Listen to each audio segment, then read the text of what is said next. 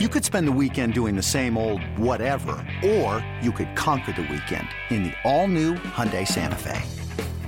Visit HyundaiUSA.com for more details. Hyundai, there's joy in every journey. This episode is brought to you by Progressive Insurance. Whether you love true crime or comedy, celebrity interviews or news, you call the shots on what's in your podcast queue. And guess what? Now you can call them on your auto insurance too with the Name Your Price tool from Progressive. It works just the way it sounds. You tell Progressive how much you want to pay for car insurance, and they'll show you coverage options that fit your budget. Get your quote today at Progressive.com to join the over 28 million drivers who trust Progressive. Progressive Casualty Insurance Company and Affiliates.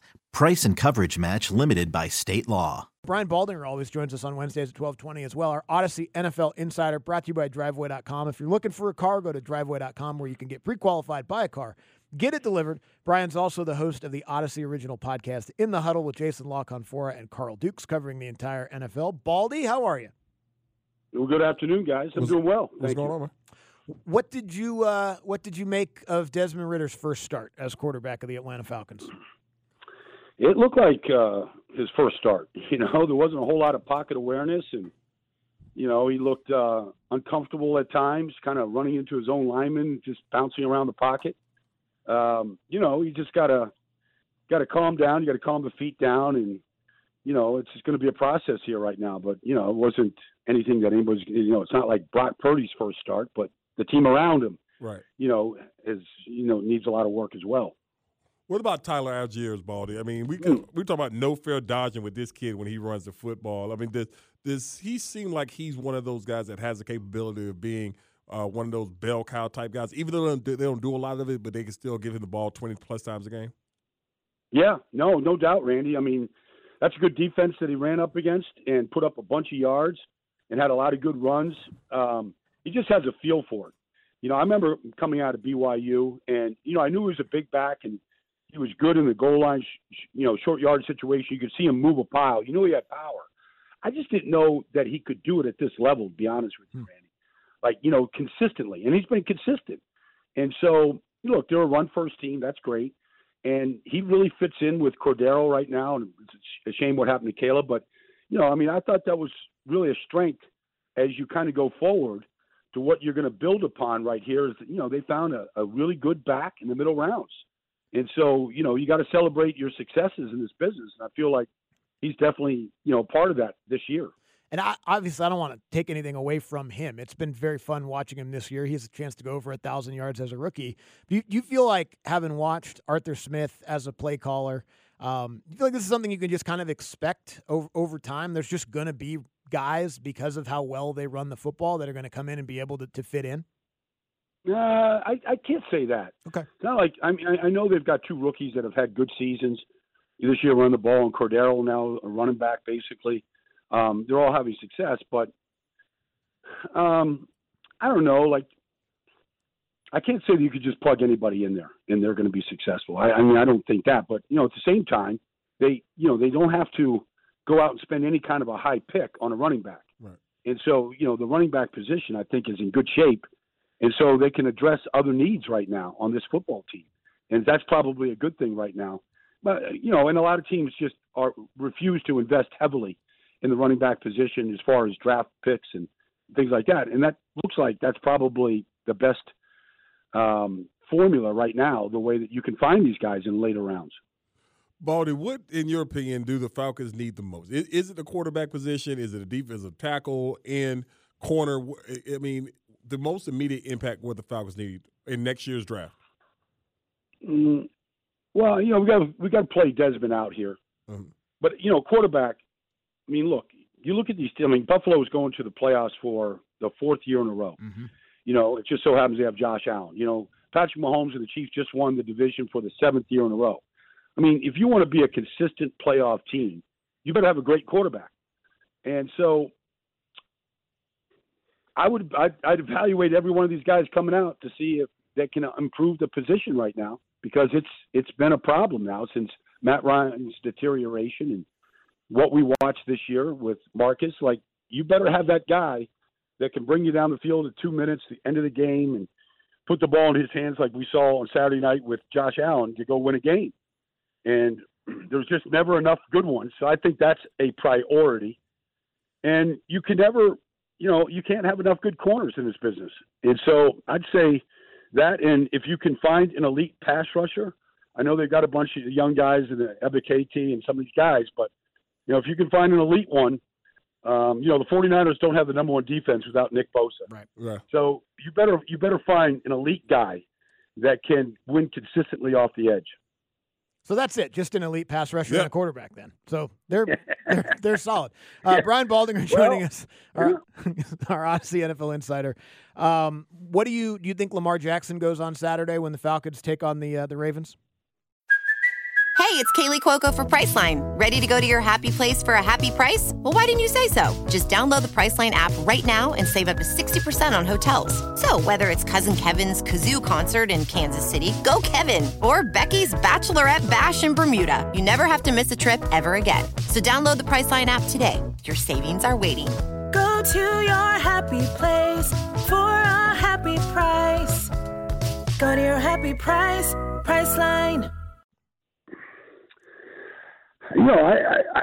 I don't know if he's practicing yet. If he doesn't practice, that'd be 3 straight weeks without practicing. Can you put him out there? Now, they're a much better team, whether he practices or not with Lamar than Tyler Huntley. And, they're watching, I don't think they can win the division now. I think it's Cincinnati's a lock up, but, you don't want a playoff spot to slip away right now. Right. And so I think they'll do everything they can to get Lamar out there, but not at the chance that he could re-injure that knee. And so I think it's going to be a game-time decision on Lamar. Baldy, the big game this weekend, obviously it's the Cowboys versus the Eagles because it's the Cowboys versus the Eagles, and it's a possibility that Jalen Hurts might not play with that shoulder. Are the Eagles built enough around the quarterback position that Gardner Minshew can go in there and they can have success against the Cowboys? Yeah, I think so. I think they are. I think they're good enough everywhere else. Maybe this is what the team needs, not that they need Jalen to get hurt. But maybe they need to play a game without Jalen. I don't think he's going to play this weekend, Randy. They've got a bunch of big games and playoff games to play. Like, I wouldn't put him out there. I'd just let him heal up. And I think that's what they're going to do. But, sometimes a team needs to be tested. Jalen has been, in my mind, the best player in this league and the most valuable player in this league and the best player on a really good Eagles team. Maybe we'll find out a lot about the Eagles, how well they can really run the ball. How well those receivers, really are, AJ and Devontae and Quez, and just how good the defense is. If you go play a game against, your number one arch enemy and a really good, solid football team, and if you go win against the Cowboys on Saturday night with Gardner Minshew, maybe you can say they are the team to beat throughout the postseason if they can accomplish that. Baldy, I got to hear your analysis of the way that the Patriots Raiders game. Oh my God! Like we've joked about it. Everybody's talked about it. But you watched as much football as anybody. Like what was going through your mind as that play unfolded and ultimately happened? And Baldy, is that the worst play you've ever seen? Because that's the worst play. Baldy, I only could think about the butt fumble by Mark Sanchez being worse than that. No. Look, the worst play of all time, and it gets played all the time, is Jim Marshall going the wrong way. This got to be worse, Baldy. This got to be worse. He went the wrong way, Randy. At least Chandler Jones, he knew which way to go. Now, Jimmy went the wrong way. So, the guy played 20 years, and that's the only thing that everybody remembers him for. It's the second worst play of all time. With the ball. But, I thought of that play when I saw that one. I'm like, does anybody know the situation? There's no time left. You're going to overtime. Like, what are they doing this for? Like, it was probably the dumbest play. Now, look, to Jacoby Myers' credit, like, he stood there and answered all the questions after the game. Like, he's a stand-up guy about it. But, like, I just don't understand what they were thinking. Like, you might do that on a Friday afternoon walk-through practice, Randy. Yes. Just have some fun with it. Yes. But you would never, ever do that in a game, just knowing the situation in the game. Like, you're going to go have a coin toss and see who gets the ball in overtime. Yeah. Like, there's no need to do any of that. Well, the thing with Marshall is the thing that made it worse, other than him scoring, was the fact, Baldy, you remember when he threw the ball and it slipped out his hands like he's about to spike it? That just adds to. It was insult to injury, Randy. Yeah, man. I mean, it was one of those things. One last question for you. Dolphins got the Packers this weekend. Dolphins, they lose a game in Buffalo, but they play pretty good in that weather. Yep. Do you think they're coming around this week and possibly can get that thing going back? I don't know. It's three. You lose 3 in a row, Randy, in this business. I don't care what your record is. Like, the sky's falling. Yeah. The pressure's on. The coach deflects the pressure. He's entertaining. He's fun to listen to. But they got to go do it. And, the Packers' defense has been awful all year. Like, if you can't do it against the Packers' defense, then you might as well just pack it in. And so, to me, this is like, are we going to go to the playoffs or are we just going to fizzle? So, to me, this is a playoff game to get into the playoffs this weekend against Green Bay. One final one from me. I guess I'm just going to ask about all the terrible stuff that happened over the weekend. How do you blow a 33-point halftime lead? Well, you come out of the locker room thinking, the game is over, I guess, and mentally, like, we got ourselves a win.